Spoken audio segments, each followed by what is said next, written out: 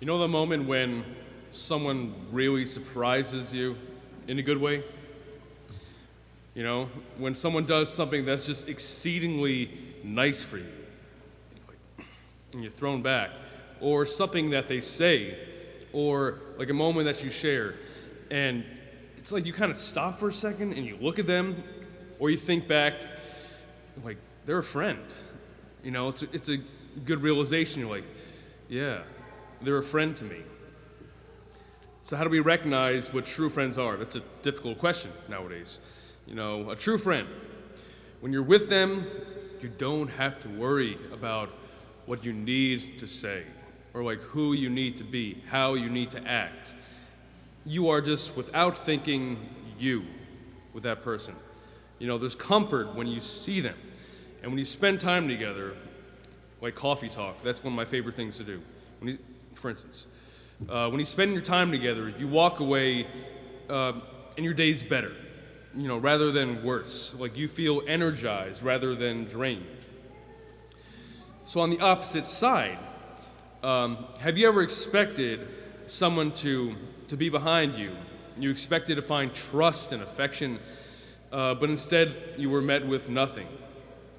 You actually felt worse, you know, or betrayed. You felt anxious from an encounter. You were afraid. You were angry, whatever.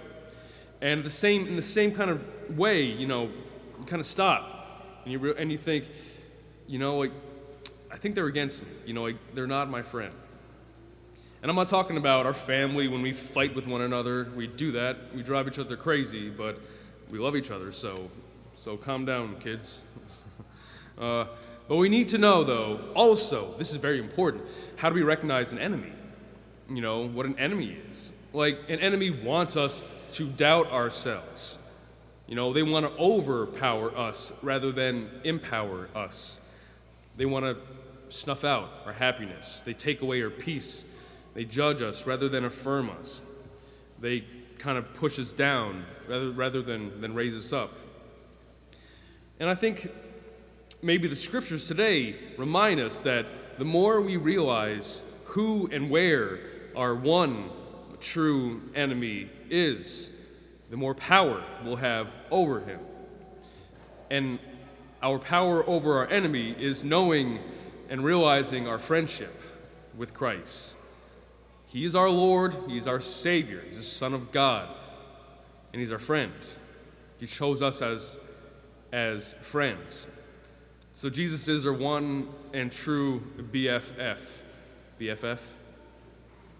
Best friend forever? Forever, He is our BFF. So the peace that Jesus brings us, the joy that we actually can have in life, like the freedom, the hope, the security that we have in His friendship, all that good stuff is what the devil desperately wants to take away from us. He wants us to walk around in emptiness, like darkness, desolation. He wants us to condemn and doubt ourselves. And most importantly, He wants us to isolate, to go it alone, to isolate ourselves from Jesus and especially from one another. Because, yeah, I mean, even what Jesus was saying, a house divided within itself, it can't stand. But how does the enemy trick us? As our buddy. He doesn't scare us, he buddies up to us. You know, so he can trip us up. And so we can cleverly strip away what God wants to give us, as He did with Adam and Eve. But as the scriptures promise, okay, in that Genesis story, when we fell from that awesome grace we had in the beginning, and our relationship with God was damaged, He didn't abandon us to our device and say, you know, all right, go off, go, survive, go. No, He actually planted, we heard it, He planted hope like within our nature.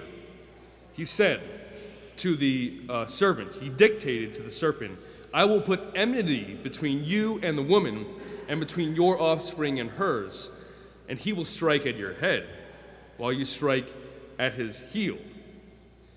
Which means that all the children that would come after that point, all of humankind, we are like inherently enemies to the devil. We are rivals with him. And that's what God made known. What Adam and Eve didn't is that we're wired against the devil. And so, we're wired intricately to Jesus. Like, our nature draws us to him. And then, when we were baptized, like, we were sealed forever in his friendship. It kind of makes you feel good to know that you've had a friend from the very beginning, long before you even knew it. And maybe that's why the Catholic guilt, right, the Christian guilt, maybe that's why it hurts so much when we do sin. Because who we are, like, is our relationship with Jesus. So when we fall to sin, we feel like removed from ourselves. We feel like we lose ourselves. And yeah, we're filled with that division and like that conflict within ourselves. And that's what our enemy wants. He wants us to think, if we do this, right, then even though we know it's wrong, we'll be fine. The consequences aren't that bad. He says, the easy way is just as good as the hard way. So you decide, you scratch that itch. But then we know soon after, that feeling, when we've been fooled and we stepped away from the Lord, our peace is gone. Our heart feels numb. And then we just want to feel again. We just want to feel love. And so, if we have faith, we pray desperately to the Lord. Bring me back. Bring me close again. Raise me up again. It's like we're panting for his mercy. There's nowhere else to go. And that's why I love to call nowadays the confessional, the glory box. Not the hot box, I used to call it that.